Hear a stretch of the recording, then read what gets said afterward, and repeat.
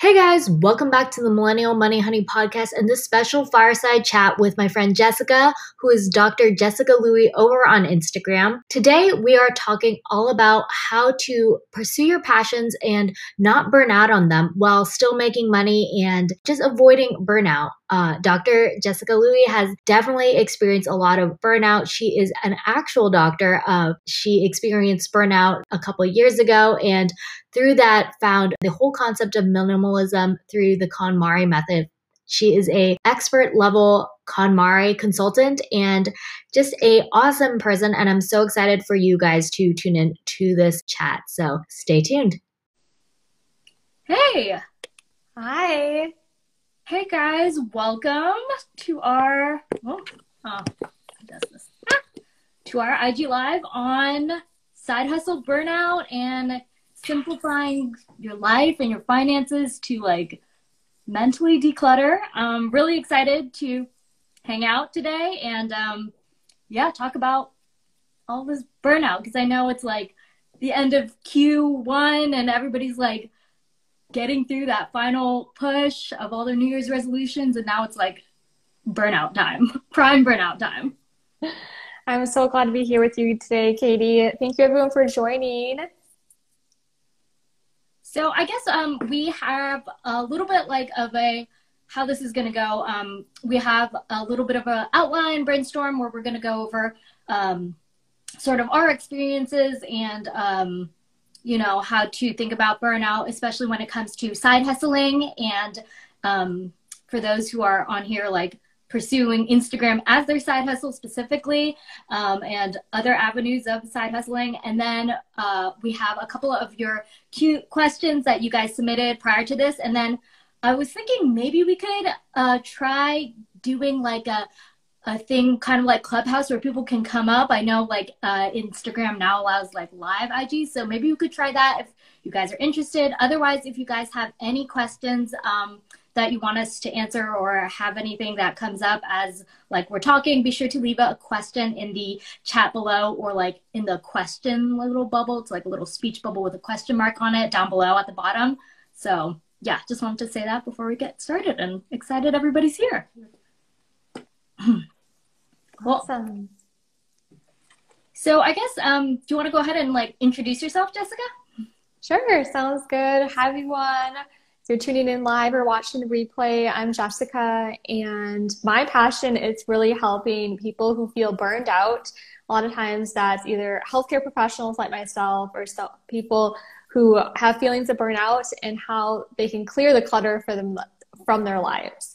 And I do that through teaching about simplifying and through the Burnout Doctor method I've created and podcasts so that we can really find this work-life alignment and let go of people-pleasing, perfectionism, this lie that everyone talks about work-life balance. So that's really my passion.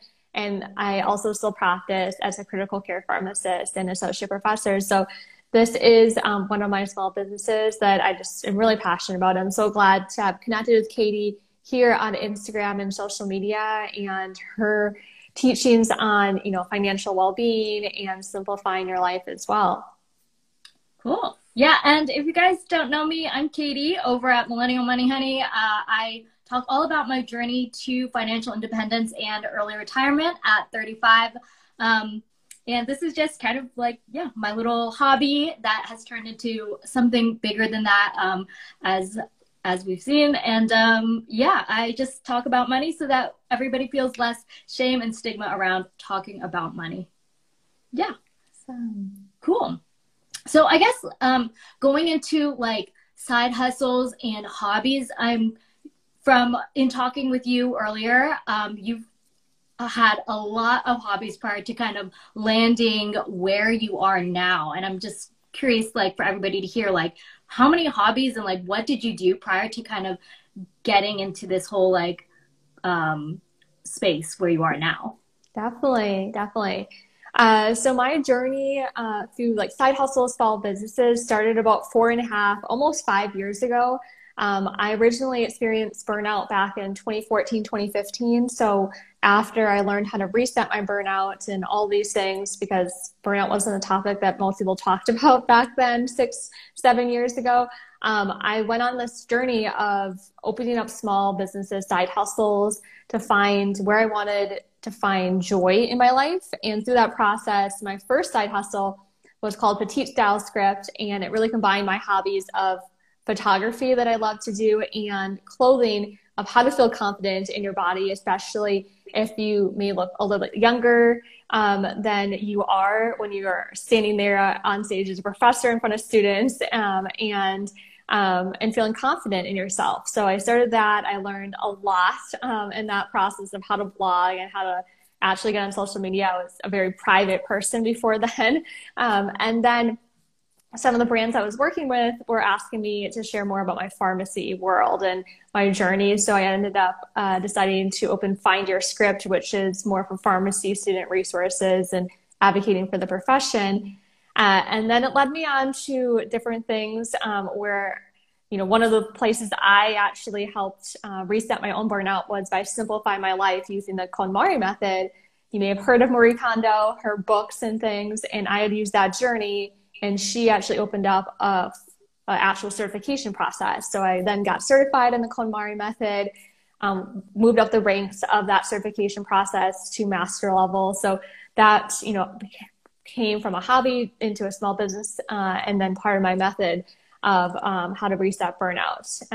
I've also done Shopify type of businesses, more for fundraiser types of things during the pandemic, and tried out a lot of different things of how you monetize a hobby or a small business and what works and what doesn't over the last 5 years. So I learned a lot because I do everything myself. I code myself. I do all the photography, the website, the social media, and it's definitely a learning process. And I definitely enjoy some of it, but some of it, may not be as enjoyable as other processes. So that's a little bit about, the things I've done over the last 4 or 5 years, and it's been basically 4 different businesses, 4 different websites.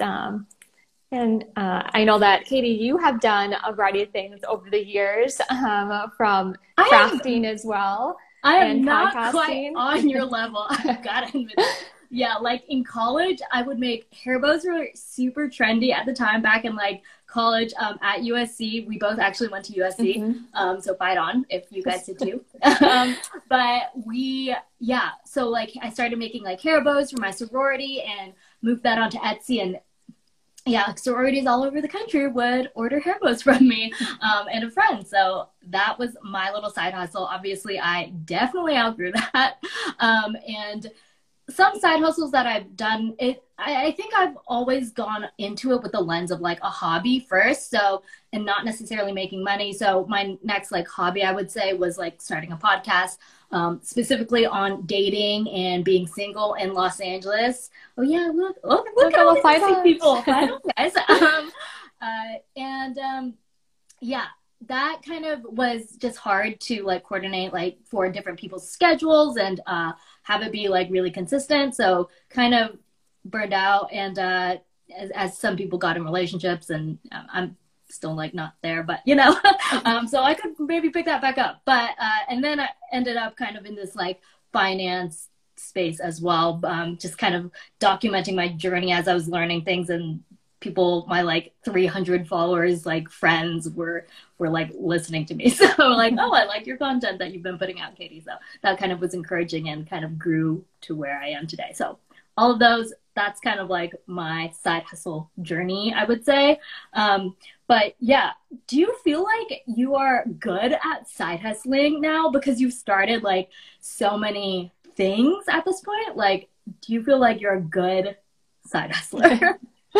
I mean, I think it's a life skill that you're just kind of continuing to grow. It's kind of like that, people talk about lifelong learning. It's not only lifelong learning in your actual career path or what you decided to major in college or whatever that may be. It's also like life learning of when you're having side hustles or small businesses, you're learning so much. And technically later on, you could monetize some of those skill sets if you want to, or it could just be good to help friends or family if they ever ask you questions and things, because you do a lot of research and a lot of time and effort goes into a lot of those things. So I think I've gained a lot of great skill sets that are really unique to someone who doesn't necessarily practice a lot of those skill sets in my typical W-2 full-time position. But it's something that could allow me to be more innovative in that realm if I ever wanted to, or if there's new opportunities presented themselves. So I think it just keeps us a lot more open-minded about creative outlets.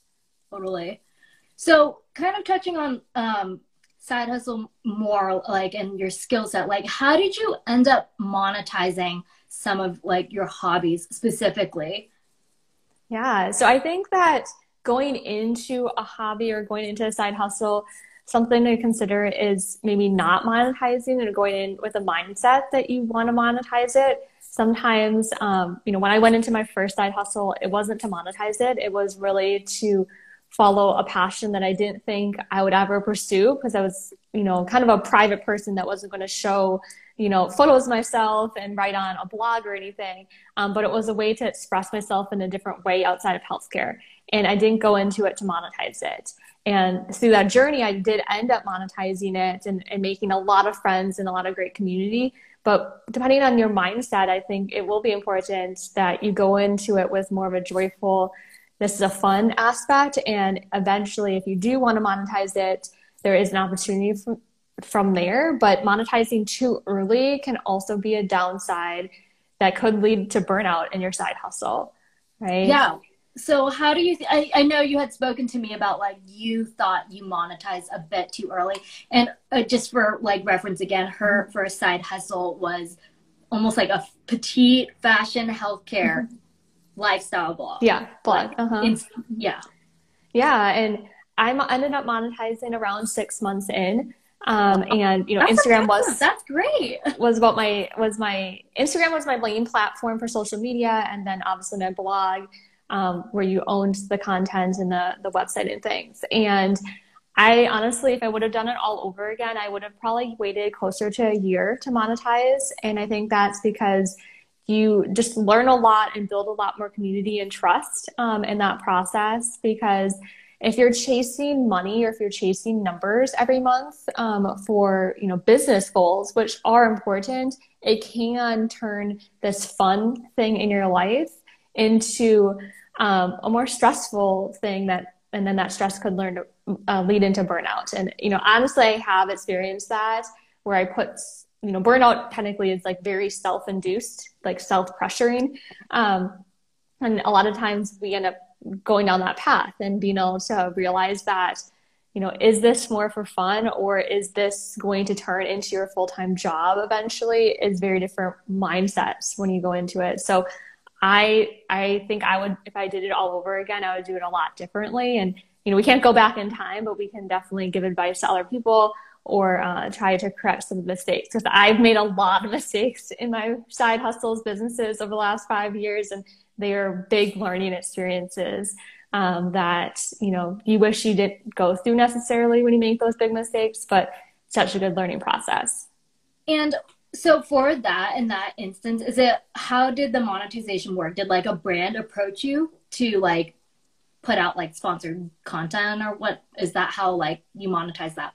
Blogs? So I think monetization can kind of come from different angles. And one of the angles it kind of comes from is this comparison syndrome, especially on platforms like Instagram, where you see other people talking about, the income they're making or the affiliate commissions they're making or things, or like brand sponsorships. And it kind of gets you down this hole of, should I be doing that too? And that's how I kind of got into it.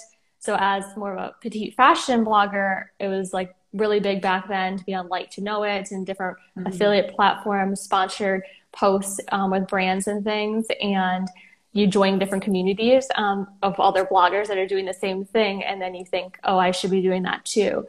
So that's kind of how I got into it. Brands started approaching me, especially for like healthcare scrubs and like different things, products I already had talked about that I had bought years before I ever started blogging, approached me. And then I got into affiliate programs like to Know It and Reward Style and things like that. So That led into the first monetization phase, and then there's other phases after that. But I think that realizing what are your goals and making sure that you're not comparing yourself to others will help you decide in a more intentional way of if you want to monetize and how that monetization will work for you.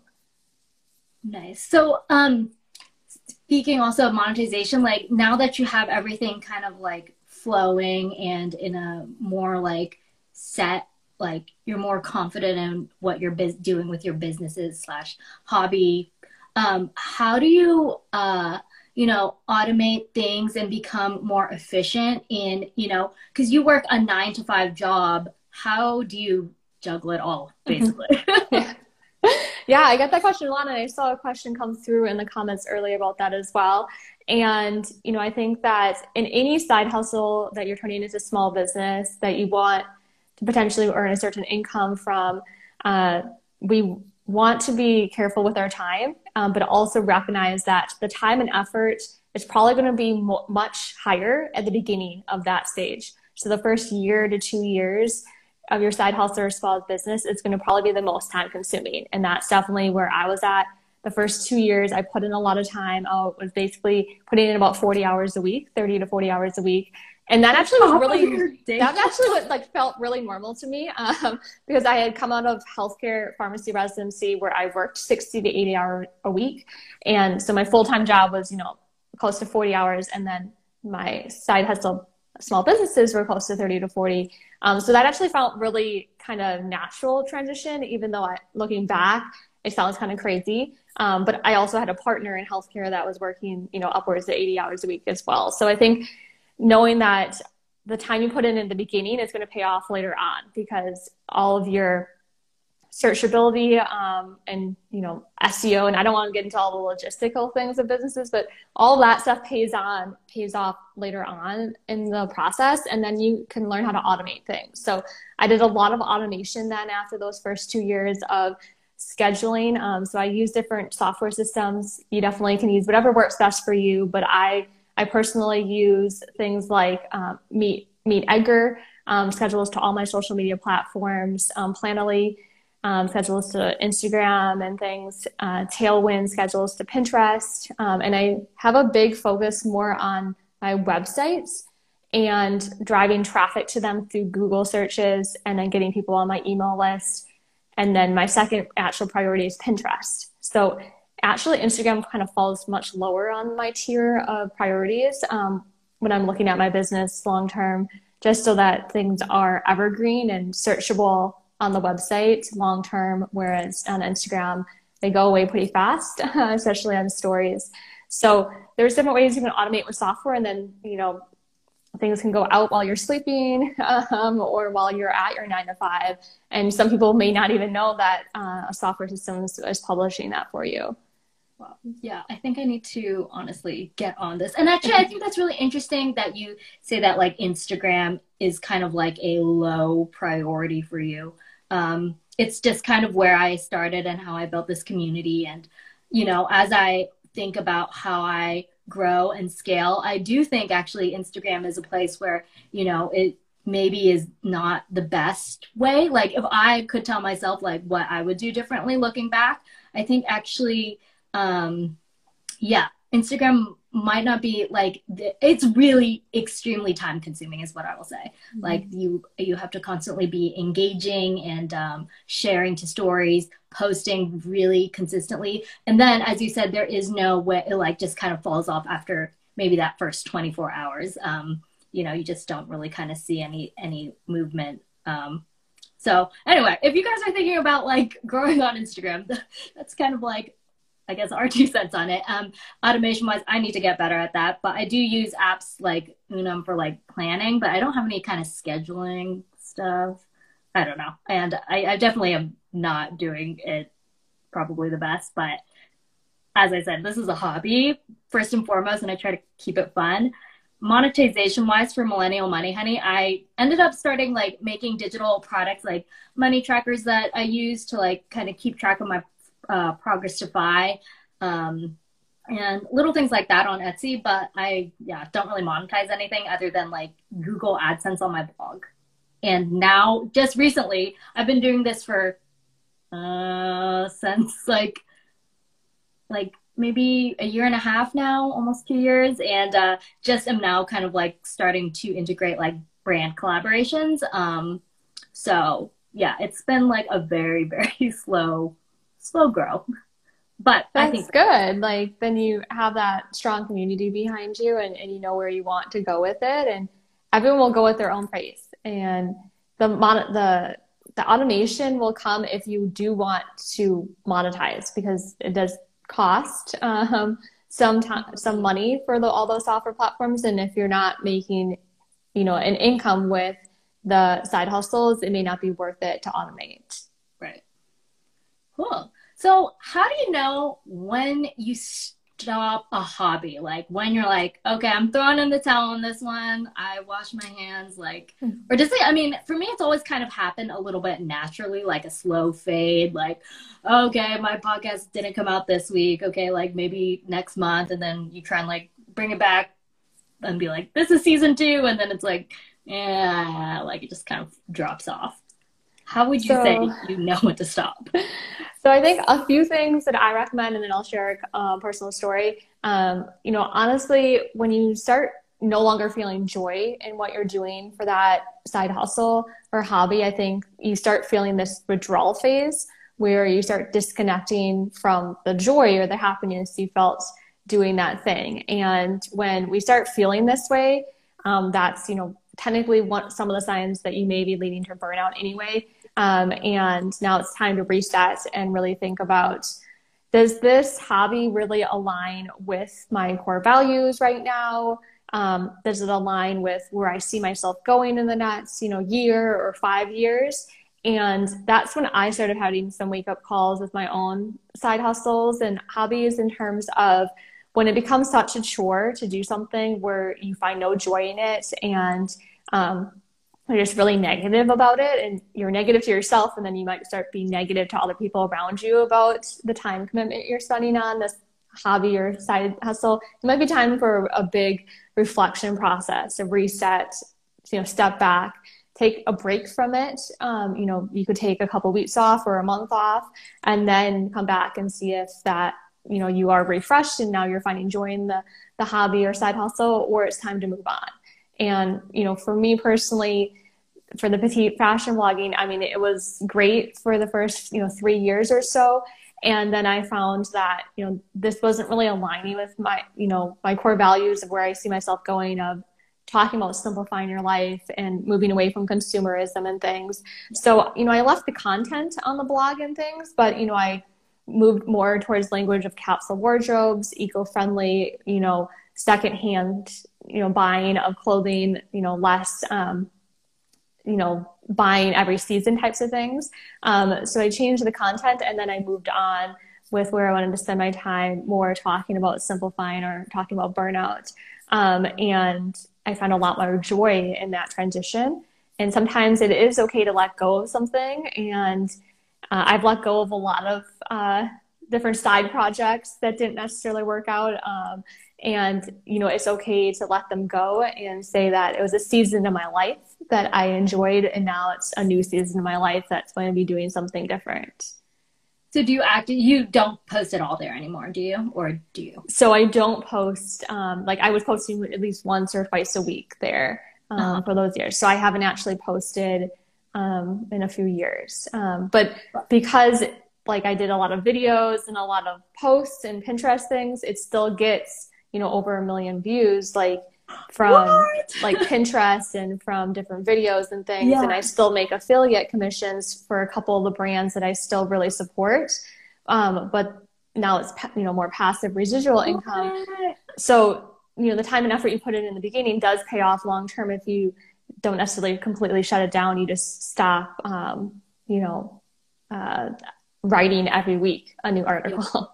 Wow, that's insane. Do you know how much you make per year then from your blog, or if you want to share? If you don't want to share those numbers, totally understand. So, I mean, it definitely it's decreased obviously over the years since I don't take on sponsored posts for that blog anymore. But the affiliate commissions and things do come in every month, so it is nice.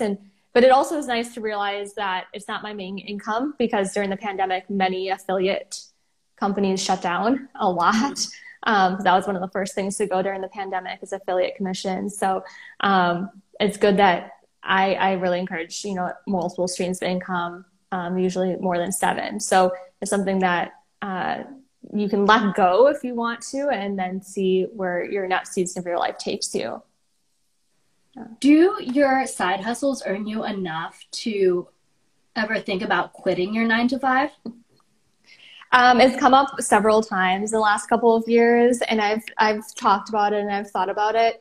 And honestly, because of how I found financial independence in the fire community more recently, even though, I had gone through a debt-free process and things, from student loans, I am not planning to leave my, full-time employment. I still really enjoy the educational and healthcare environment. And it's something that if it does become something where it's not a joy anymore, then I'll have opportunities to leave. But right now I do plan to stay for a while. Yeah.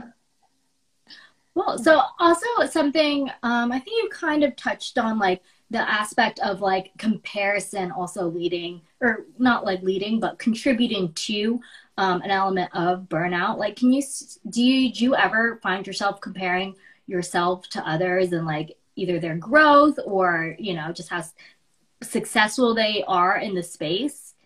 Yeah, I think it's really easy to go down that path, especially on social media platforms. And, I didn't grow up in social media platforms. I'm in my early 30s, and they were more created for community after college, and, now as more business types of things.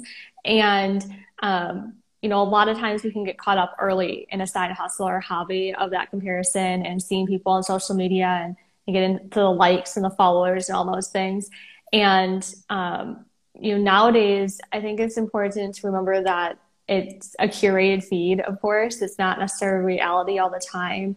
And, posting things that add value to people in your community is what's most important. No matter how many likes you get, how many followers you get from it. And people don't really know what's going on behind the scenes, right?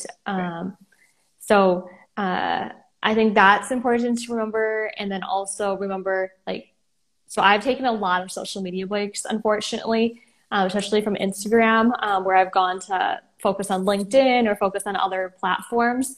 And those really hurt you, obviously, in algorithm feeds and things. And when you come back from a break, it looks, your engagement is very bad because you have left. And I think that reminding yourself that as long as you're adding value and you're doing that in different ways, sometimes your community is on Instagram, sometimes your community might be on LinkedIn or YouTube or a different platform. Finding a way to connect with your community is the most important thing, and not about necessarily followers, likes, or growth, because you could monitor growth in a different way. You could monitor growth in your email list or your conversion rate or something else, and not necessarily kind of social media, vanity metrics, basically. And I think it's important to realize, I fell into a lot of comparison, especially early on in the blogging fashion world. And now it's like, it does hurt sometimes. But at the end of the day, you have no idea what's going on at the back end of people's businesses, or if it's more of a hobby side hustle. Yeah. And just being able to connect with real people, I think, is just more important. Because we've been able to connect through the platform and things, and being able to support each other's communities in new ways. Yeah, I agree. Yeah, comparison wise, I'm always like, oh man, they're growing so fast. I see. And especially it's hard not to compare, not just from a community growing standpoint, but also from a financial standpoint too, because this is so financially focused, to see someone you were on the same level as a year ago now has, you're both at 200K a year ago, and now they have 400K, and you're like, what, how, what? I think that's hard to compare, just psychologically, not so much from a hobby perspective, but just mentally it can be a little not frustrating, but again, you remind yourself they're doing XYZ, and it's not a comparison. And, you know, I'm sure people look up to me at some level and be like, how does she do that too? So it's just, yeah, just being reminded that, like, you don't know exactly, as you said. Right. So again, if you guys have any questions for us, be sure to leave it in the question box below, and we'll like answer them. We're about to get more into like a couple of the submitted questions. But yeah, if you guys have any questions, leave them below. And to just as a reminder, like, I am pursuing FIRE at 35. Jessica's a doctor and master KonMari consultant and successful side hustler. So if you guys have any questions on how we successfully have avoided burnout on our businesses, how long have you been on this, like, doctor burnout hobby? So, well, I experienced burnout in 2014, 2015. And then once I reset my burnout, which took a couple of years of like simplifying. Like, you went quiet, kind of? Kind of. So like, I realized like what it was, because no one was talking about it. And it, you know, if anyone doesn't know about burnout, it basically is this combination of exhaustion, cynicism, and then decreased self-efficacy, like feeling that your work isn't making a difference, feeling that you're detaching from your career or your coworkers and things like that. So I found simplifying my life, not only from physical clutter, but like that mental, emotional, spiritual clutter, really important. And going through kind of like a life wake up quarter life crisis, like, so that midlife crisis, you kind of go, I went through like a quarter life crisis and transition, over the next year to 2 years. So, once I went through my own journey, then that's when I realized, okay, no one was talking about this. No one was really comfortable talking about this, because I felt really alone in my own journey. And I felt like I was the only one experiencing this, even though it's very prevalent. So then that's when I decided, okay, I know how to talk about it, because I've been blogging and things. So now I'm going to start actually doing what I'm saying and share my story on my podcast and on YouTube and things, so that people who also feel this way don't feel alone and have some tangible steps to take as well. So that's kind of how my journey started. You know, I'm a pretty open book about a lot of it.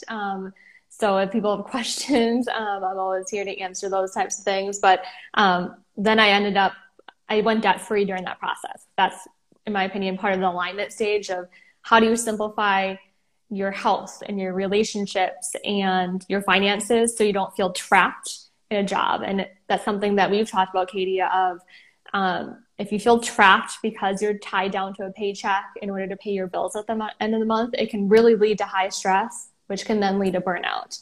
And if you're not on a clear path, we don't want you to feel trapped, right? We want you to have freedom, either time freedom, some financial freedom, to have more opportunities. And technically, financial freedom doesn't mean that you retire early necessarily. You definitely can, but it also means that you could be more innovative in your current role, because you're not worried that someone's going to take offense to what you say, or someone's not worried that you're going to say no to taking on a new responsibility that they think, you know, you should just pile on your plate, because you have boundaries, like healthy boundary setting, and you're not just waiting for a paycheck to arrive at the end of the month.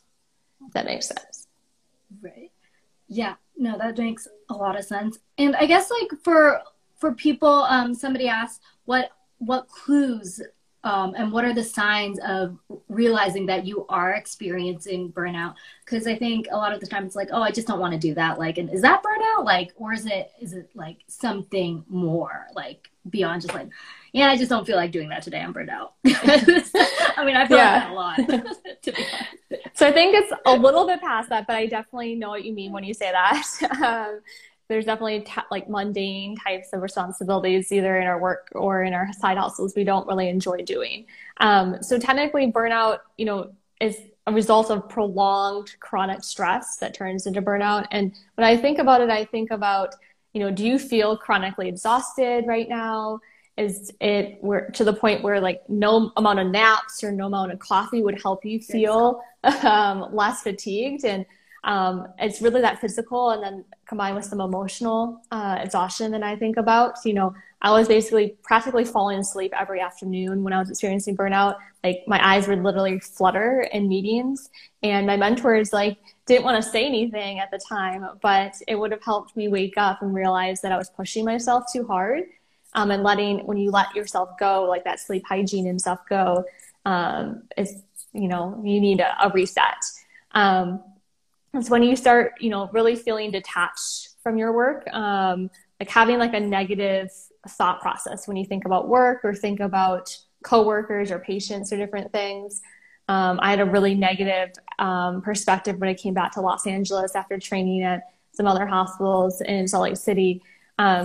And when you start going down this negative path all the time and start disengaging, it can mean that you have transitioned into burnout. Or if you really feel like none of your work is really making a difference, like if you got up one morning and thought that none of your community got value out of your work or your side hustle, which really is not true. Like there's someone getting value out of your work, even if you don't feel that now. But sometimes you don't get that validation all the time. You don't get that thank you. You don't get that email or that DM message. And, you know, being able to reset that so that you don't continue to feel so detached.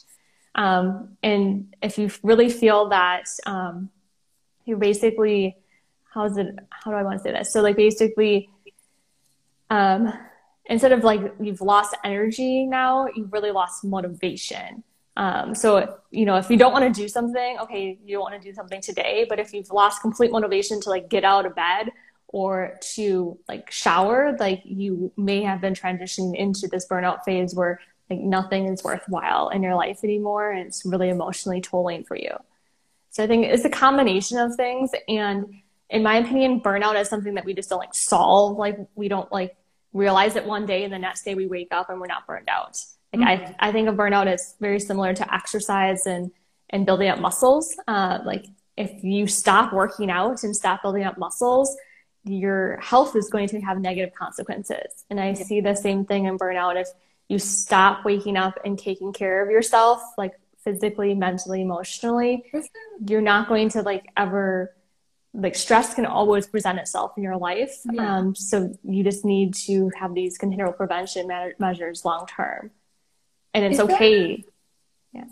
Oh, sorry. Is there like a difference between like burnout and like, I'm almost like thinking of like depression, because I feel like that's like very, I mean, the symptoms seem pretty similar. Is that not, I mean.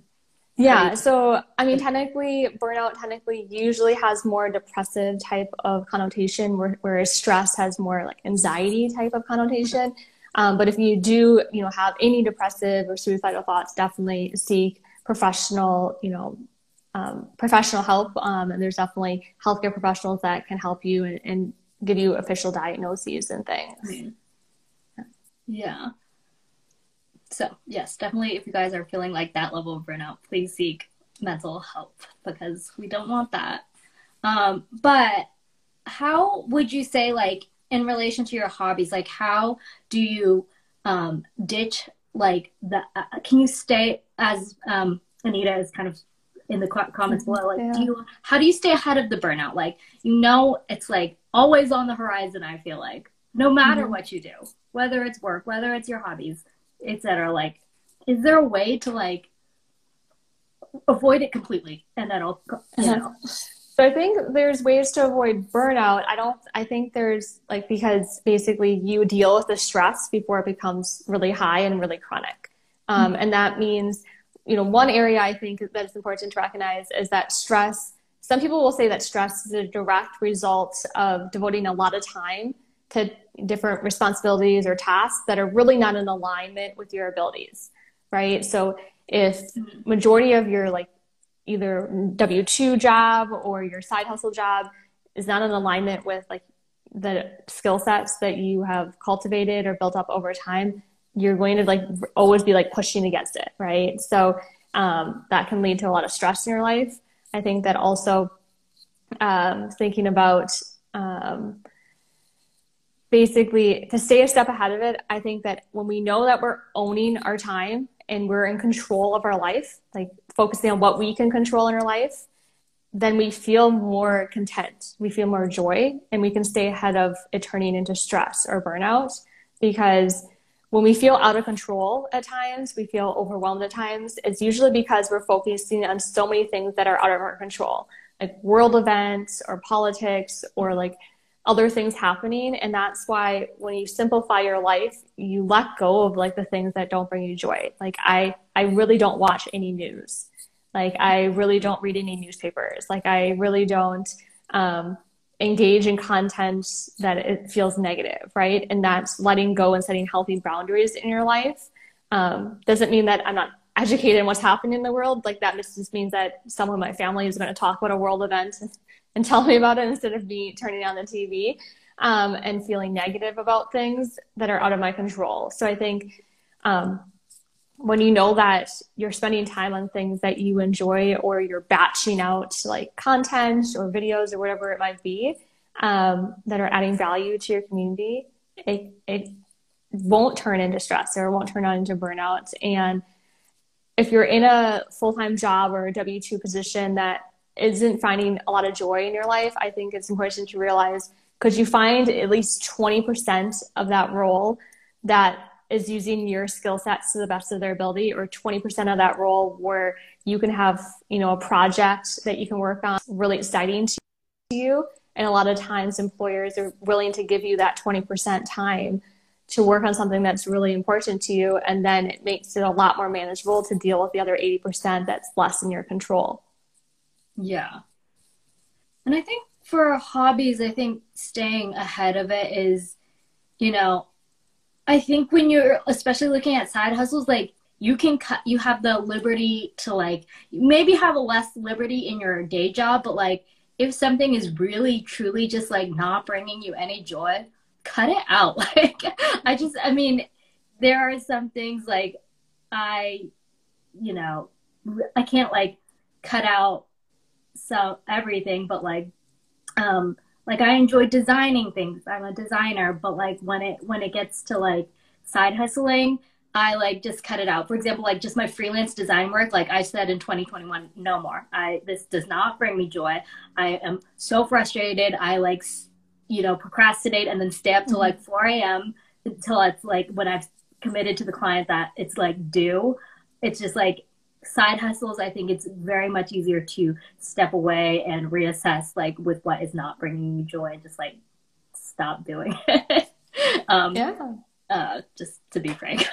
I think that too. I mean, I've realized that, I didn't like those like sponsored posts and like all the emails back and forth with brands, and it was very frustrating to get to a finalized contract. So you let it go in your life, and if maybe in the future another time presents itself and it's more enjoyable, fine. But right now you can let it go. And I think that that's where people get really stuck of it's like black or white, like it's like now or never. And that, we have a lot of time on earth, and we can change our opinions and change perspectives at different seasons. And it's okay to have those ebbs and flows, I think. Yeah. And also too, now that I've like started kind of, I mean, I don't hate that, but like I do for those like little contracts hire out my younger sister at 30% cut, which I don't know if that's a lot or a little, but like she helps me now with all of like the back and forth because I don't like talking to people. So that's also one way to do it, to do things you don't like to do. Yes. I mean, that's why like virtual assistants and like hiring out for different projects and things is important. Like when you want to let things go off your plate. And if you can't automate, with a software system necessarily, you can get some type of assistant or family member on board. And I think that completely is fine to help bring you joy while they take on maybe a skill set they were good at. Yeah, totally. So one other question we got is, what do you think about like content management across like channels? Because you have she has a YouTube, a podcast, like a website, a blog, like I'm just an Instagram, just like everything. And I'm like, I can barely keep up with Instagram and YouTube. I don't know how you do it. So when I think about, multiple different channels for content, I think it's really important that you focus on one at the beginning. Like you focus on one and growing it and growing that community on that one platform, whether that is a social media platform or something else. And then as you get more comfortable with that, then maybe you add on a second platform that you focus on. So, I started originally on Instagram, and then I moved on to like more LinkedIn, because there's a lot of healthcare professionals on there. And then eventually I went into podcasting, and then it's been about almost 2 years on the podcast. And now I've gone back to YouTube, more recently in 2021, and I'm going to build up my YouTube. But now that you take a year, or more, depending on how comfortable you are, to build up that one platform where you feel really confident, really comfortable on it, and know that you're going to stick to a certain schedule on it, and then you add on the next one. I see a lot of people that are like doing 5 or 6 platforms all at once at the beginning and get really overwhelmed and then basically burn out or quit, because they're just too overwhelmed with so many platforms and all the different logistics or algorithms on each one. So I highly recommend one at a time, and then keep it as simple as possible. I post the same content in all my platforms. Right? So it's basically just changing the image potentially, or changing if it's an image or more of a caption written form, and repurposing it, because you are touching different audiences on every platform, and someone needs to see a piece of content usually at least 7 times before it actually resonates with them or they want to take an action step with it. So I repurpose a lot of things, and I post very similar things across all platforms, with more of a focus on basically 2 social media channels that I actually want to grow on. And then, the blog, podcast, or YouTube that's, focused technically on the blog first, and those 2 channels. So, I guess, Katie, you have a YouTube channel and you've been very consistent on it and things. And, if you wanted to take on something else, would you feel comfortable at this moment taking on another platform for content? YouTube is a whole different ballgame, y'all. Like, I had no idea how long it took to edit a video. But it's actually, there was a time where I had to tell my YouTube support group, my finance YouTube support, I'm burning out. I hate editing. I don't know what takes 6 hours to video. Now I'm kind of getting in a groove where I'm oh, this is kind of fun. I've started using Adobe Premiere Pro, and I'm kind of getting into this editing groove, and my video skills are leveling up, and I can see that in myself. And so that's kind of cool to see my own personal progression as a editor. But I don't think I could take on more than that, just because I feel YouTube is probably the most time consuming of all those social media platforms. I don't know what you would say to that. But yeah, as Nina said, I am repurpose queen. I literally, once I film a YouTube video, it's the same across everything, and that's how I stay sane. Otherwise I would go insane. I'm kind of a naturally lazy person too, so being efficient with that is to my benefit. Otherwise, yeah, I wouldn't be able to do it. Yeah, and honestly, I do think that YouTube is the most time consuming, but it actually probably is one of the best platforms beyond, because it has such good search engine capability and SEO, long-term evergreen content. And then also, some of your older videos are the best. Yeah. Some of your best performing ones. And you get into this, I personally like to batch my time. So if you have ever heard of the concept of time blocking, I time block out, and I'll write all of my content a certain day or a certain couple hours of the week. And then I record all of it in one time frame. So I get ready and change outfits. But I only have to get ready for makeup and hair one time. And then I edit, in different times. So if you're overwhelmed with a new platform, learning how to time batch and time block out for it and get everything ready before you start publishing once a week, I think is important. So I started the podcast, and I spent 12 weeks beforehand making sure I batched out 8 to 12 podcasts so that they went live. Oh my gosh. And then on YouTube, I have about 12 YouTube videos that are batched out in advance. And my old self would say, oh, just publish all 12 on one day, Nah. But my new self is no, you need consistency. So they're all just going to go out every Saturday. And yes, I wish the content would go out a little bit earlier, but it just makes sense that you space it out so people have time to see it and then see it in all the platforms. So, planning ahead a little bit can help. And then you feel like a weight's lifted off your shoulder. You don't need to do another batch for another month or two potentially, or you can have more creativity time for writing that process. But just like I said before, it's a lot of time and effort up front of learning a platform like Adobe Premiere. Like I tried that. Now I'm on iMovie instead.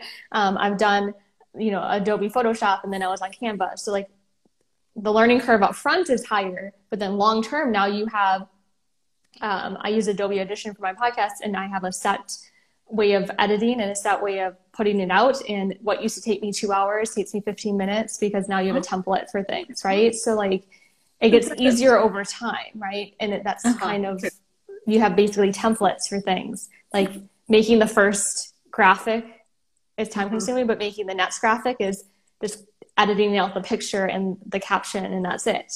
So the time up front really pays off in the long run. Yeah, definitely agree with that. Like I just like keep copying the same projects over and over and like reinserting videos in it. So, I mean, it's okay. I feel like it's brand establishment and brand recall too. So it's like good for everybody so that you establish your branding. And I know that it says, someone also said lazy people. I like to say like, keep it simple, right? It's not necessarily about like saying that you're lazy. You're just keeping things as simple as possible. So it's not overcomplicating your life. Totally. So how do you keep it fun? How do you like really find levity in your work? So I think that's where you like put in fun pieces of content, right? So it's not like it's not all strategy all the time, right? Of selling or, certain things that your audience has requested from you. Sometimes you add in those fun elements, right? Or you add in your own behind the scenes of your life or something that's important to you that you want to share on your platform. And you have influence because of your platform. So I think that's what keeps it fun. And I think the community part also helps keep it fun when you see other people and you're connecting with them and then getting to learn more about them, and us finding out we both went to USC and like live in Los Angeles. Like, even though we live in the same city, like we may never have met in person, right? It's a very big world like out there. So like, I think that keeps it fun that you have some of that down to earth community building. And then you're also sharing things that you feel are fun in your life and not only about like hobby business strategy. Yeah, I really love that. Cause I think sometimes, you just, whatever I want to see, I do a lot of the times I'm sharing like, what I think other people want to see. But then at some of my favorite posts, and actually some of my favorite content that does really well is actually what I would think is fun and interesting, and what the information that I'm sharing like maybe isn't as commonly talked about, but then it's like, oh yeah, we should be talking about that. So keeping it fun, I feel like, is just like, what do you want to see that would be interesting to you? Because you have to have that in there. I mean, and not always. I mean, you're supposed to see that's the thing, but like, I feel like when you start a business, like, customers are first, but like when it's your hobby, it's like, I feel like you have to kind of on some level prioritize you and yourself and finding joy in it. And that's how I look at like a hobby versus a business. I don't know. Maybe it's just that makes sense. But I think even when it is a business and you have customers, there is like this healthy boundary of like what's not always about the customer sometimes. Yeah, totally. What are some financial things that you wish you started doing when you were younger? Bringing back finances. Yes. So I know we got this question earlier, and I know, Katie, probably you have a lot of advice on this. Personally, since I didn't really like go on my FIRE journey until more recently in my early 30s, I wish that I had great financial foundations from my parents and things, but there was no discussion of like, how do you open a Roth IRA? How do you actually start investing in retirement funds?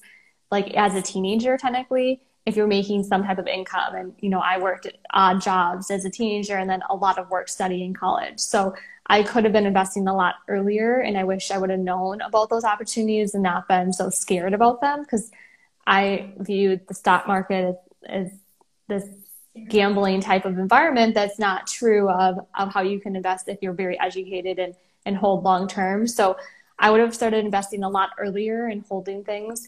And when I started saving, like I started saving significantly after college and after residency, but I started saving, in a high yield savings account, and not investing a lot of that money. So long term, there is a point where you don't need to have such a high emergency fund of greater than 6 to 12 months of emergency funds necessarily, unless you are planning for a big purchase. So knowing where that money should go in a savings account versus an investment account a little bit earlier on may have helped a little bit more as well. Yeah, I guess, definitely across the board, I think that's what everybody wishes they would have done sooner, started investing sooner. And I just, for me, like, wish I had known. And this is why my mission is very simple. It's just to share that, like, you don't have to work until you're 65. Like, just that idea in of itself, like, is so novel, I think. And once you realize it's attainable, like that's an option, it's like you are self-motivated, I think, to figure out how to do that. But just like that spark, I think, is really missing. It doesn't, like, everything else doesn't really set in until you're like, oh, like that's why you want to invest. Like, that's why, like, you want to be in a high yield savings account and invest in a Roth IRA, like, and do Roth conversions and all the other things just come as a result of, like, knowing that it's an option. So, but that's why I am so passionate about, like, just sharing that you don't have to be working till you're 65, because that's the default. Yes, it definitely is the default. And I mean, we're technically in the same generation, and my parents really emphasize, like, you work at the same company for the rest of your life, you get a pension, like, that's what you do. And that's really not, our generation isn't planning to do that a lot of times. Like, our companies may not exist in 30 years, some of them, or there's very few companies that have pensions and all these things, and being able to break away from that mindset. And technically my dad retired in his early 50s, but it didn't really necessarily set in that that's necessarily attainable until I actually did more of the number crunching and delved into more of the fire community like you were in, and got a lot of the resources that have been so helpful from you and from some of your community. Yeah. See what you mean when you say the foundation's there. It just didn't quite hit. So why don't we go into the couple of questions that we got from this. Okay, let's see.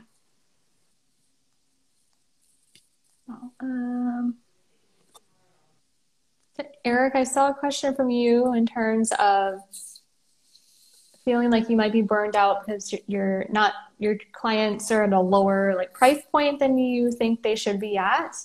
And do you feel that your clients should be at a lower rate to just build up your client base, even if your client doesn't know your value? So I think it depends on what stage of business you're in, technically. So early on in business, sometimes it is really important that you take on clients, kind of practice clients and clients that you can really learn from. That's technically was the model, how I got certified in the KonMari method. There was a lot of practice clients. So you learn a lot from them and you get more testimonials before you go into, being certified and promoting those services. So kind of similar. Sometimes it is worthwhile to start at those practice or lower rates, kind of similar to speaking engagements. You usually start smaller and then you get more confident and grow larger and larger. So sometimes it's worthwhile. But then once you are established, there is a boundary that you need to set of what's your value and what's your time worth. And some people aren't going to be your ideal client. And it can be really hard to say no to someone, but it's important that you do, because otherwise you both will regret sometimes going into a contract together, because neither of you feel valued, and your ideal client will know your value and you'll be able to find them and feel good about your services. Yeah, and I think, I mean, from my, as like a, it depends like if you're a full-time, if you're doing like freelance full-time, because then it's harder. I can understand how it's a little bit harder to say no if you like, obviously if you need the money, like sometimes you just got to do what you have to do. But you know, if it's like freelance work, I feel like, yeah, for me, my boundaries are there. It's like, if it's under like $3,000, I just don't take design clients because I make money at my 9 to 5 that I'm like comfortable in. So it's like very much like a boundary thing. But also too, I would look at it like, do you want that work in your portfolio? Like, do you want that in your books? Because like, I mean, what's the value of that too? Although they should really not be lowballing you if it's a company that you really want to do work for. Okay. We just have, do you have any hobbies that you do just for fun and not money? Do I have any? That's a good question. Netflix, chill, watch the Marvel Cinematic Universe on time. Like that. I feel like my hobbies are just like veg hobbies, like hang out with friends. Actually, I really hated that question. Like whenever you go on like first dates, you're married, but like people would ask like, "Oh, what's your hobby?" And I was always so frustrated because I feel like I never really had any hobbies prior to like doing this Instagram. And I was, you know, like if hanging out with friends, like family's a hobby, like that would be my hobby. Yeah, I mean, technically it's like where you want to spend quality time. And for me, technically, I still enjoy photography, and I don't really consider it monetizing it that I take a lot of my own photos technically. So I still enjoy that as a hobby, and then my new hobby that I'm planning to start in 2021 is growing some of my own food, like small herbs or small veggies. So getting to learn that process. So that's going to be something fun, hopefully, that I'll start in Q2 of this year. So that's like one of my fun things. So, what do you do to reset from burnout? I guess I haven't really experienced burnout because if I stop liking it, I just stop doing it. And then I reset by figuring out another thing I like to do. So that's my reset. So for resetting it, so I have like a 3-step process that I like to think about. And the first step is clarify. So clarifying like, what are your core values? Like, you know, why do you get up in the morning and how does this fit within it? And I think that's really important, especially, you know, I technically was in my mid-20s when all of this happened. And I realized that I never had written down my core values as an adult. Like my family had like indirectly talked about things and what we value, but I never had written them down, like posted them or something, or, you know, really knew them very clearly to know how to make decisions in my life. So that was a process. If you've never gone through it, I started with Simon Sinek's process. And that's what I really like using. He has a great TED Talk and some books as well. And then after you get really clear on that, then simplifying. So either simplifying distractions or clutter. So like if it's physical stuff or if it's more like mental, digital clutter in your life, it could be like you're way overloaded in your calendar. You've committed to too many activities or too many things for yourself or for other people in your household. And it's time to let some of those go. And it's okay to let go or say no to events and things in your life that aren't really lighting you up for that season.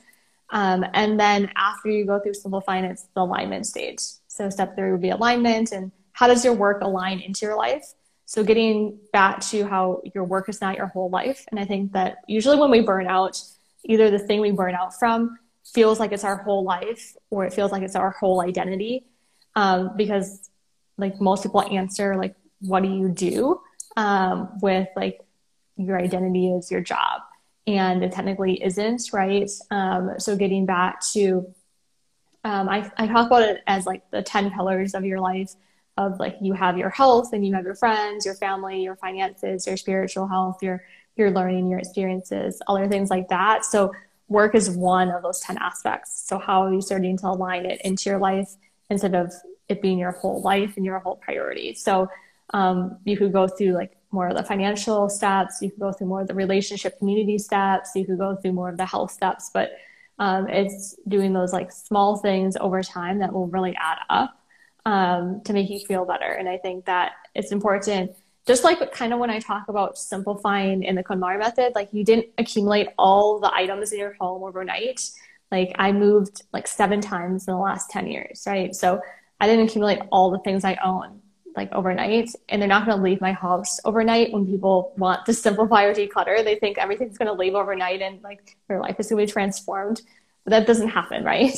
And it's kind of similar with burnout. Like you don't wake up and then the next day you don't have it and your life is different unless you put in the work, right? And a lot of people are really uncomfortable with the change and the work that's required. That's why you have a community around you or you have accountability partners. It can be really helpful. I hope that answers your question, Anita. And I love your content and your YouTube channel. It's so great to connect with you. Okay. And lastly, I guess we'll just answer how to determine your FIRE number and where we invest our money. So for your FIRE number, FIRE stands for Financial Independence, Retire Early. That just is the amount of money you need to have invested to live off of it in perpetuity. So like for the rest of your life. Usually people do annual expenses. So, you take your monthly expense of kind of average them out times 12 and then multiply that times 25 if you're going to withdraw at a 4% rate, or times 33 if you're going to withdraw at a 33% rate, which is more safe. Like 3% is like, I'm never working another job, never earning another cent for the rest of my life. That like kind of puts you in a very safe zone, I would say. And also assuming you don't increase your lifestyle, etc. But so annual expenses times 25 to get the 4%. And maybe you earn some passive income and you set yourself up with some income streams to earn you money. And then times 33 if you are going to never work again. It's very simply. There are a bit more nuances and definitely recommend Googling it. But that's how you figure out your FIRE number. And where do you invest your money? I personally am almost all invested in index funds. I think like 80% US total stock, like 15% international stock, and like 5% fund money, which I call fund money as like individual stocks that I just kind of have picked arbitrarily and like did not really do research. If that goes to zero, it goes to zero. So that's my portfolio. Awesome. Yeah. So, the FIRE numbers, pretty simple as long as you know your annual expenses. So that's like the first hurdle of understanding how much you're spending month to month and then year to year. And investment wise, I technically highly recommend the book Simple Path to Wealth by Jay Collins. So I follow a lot of what he says in his book, which is like the simplest way to invest and plan. Very similar to Katie, but mainly one index fund. Nice. So. VTSAX. Yeah, he loves VTSAX. Well, on except Fidelity's version. Oh, you have Fidelity. It's all kind of the same between Fidelity, Schwab, and Vanguard. Mm-hmm. But yeah, that is our conversation today. If anybody wants to DM us, if anybody wants to DM us, my DMs are open. You can make I don't want to speak for you. But yeah, my DMs are always open to talk about if you ever need help, if you're ever wanting to start your own finance account and side hustle, I always encourage other people to, if you have an interest, try it out. No harm in starting. And I'll cheer you on, because I always think there's people think oh, there's too many people, how can I ever stand out? But you should do it for yourself if you want to do it, and try it out, and join this awesome, amazing community and be connected to people. I always recommend you try it out. Yes, and make sure everyone is following Katie She has amazing content on Instagram and her YouTube channel. I love your videos, Katie, and some of the resources that she has available for you to download as well. So make sure you're following her. And yeah, definitely, any messages are welcome. And if anyone is more interested in learning more about burnout, you can pick up the Burnout Starter Kit. It's free to download. And then there's podcast episodes that go along with it, or YouTube videos that can help see if you're in that stage or if you want to get some help as well. Cool. So, all right. Well, that's what we have today. So thanks, guys. And thanks, Jessica, so much for, coming and hanging out with me and everybody. Yes, thank you, Katie. It was great to connect with everyone today. I hope you have a wonderful evening and bring some joy into your day. Yes. And we'll be sure to save this. So be sure to check out our IGTVs. We'll cross-post it on our channel. So, yeah. Awesome. Bye, everyone. Bye.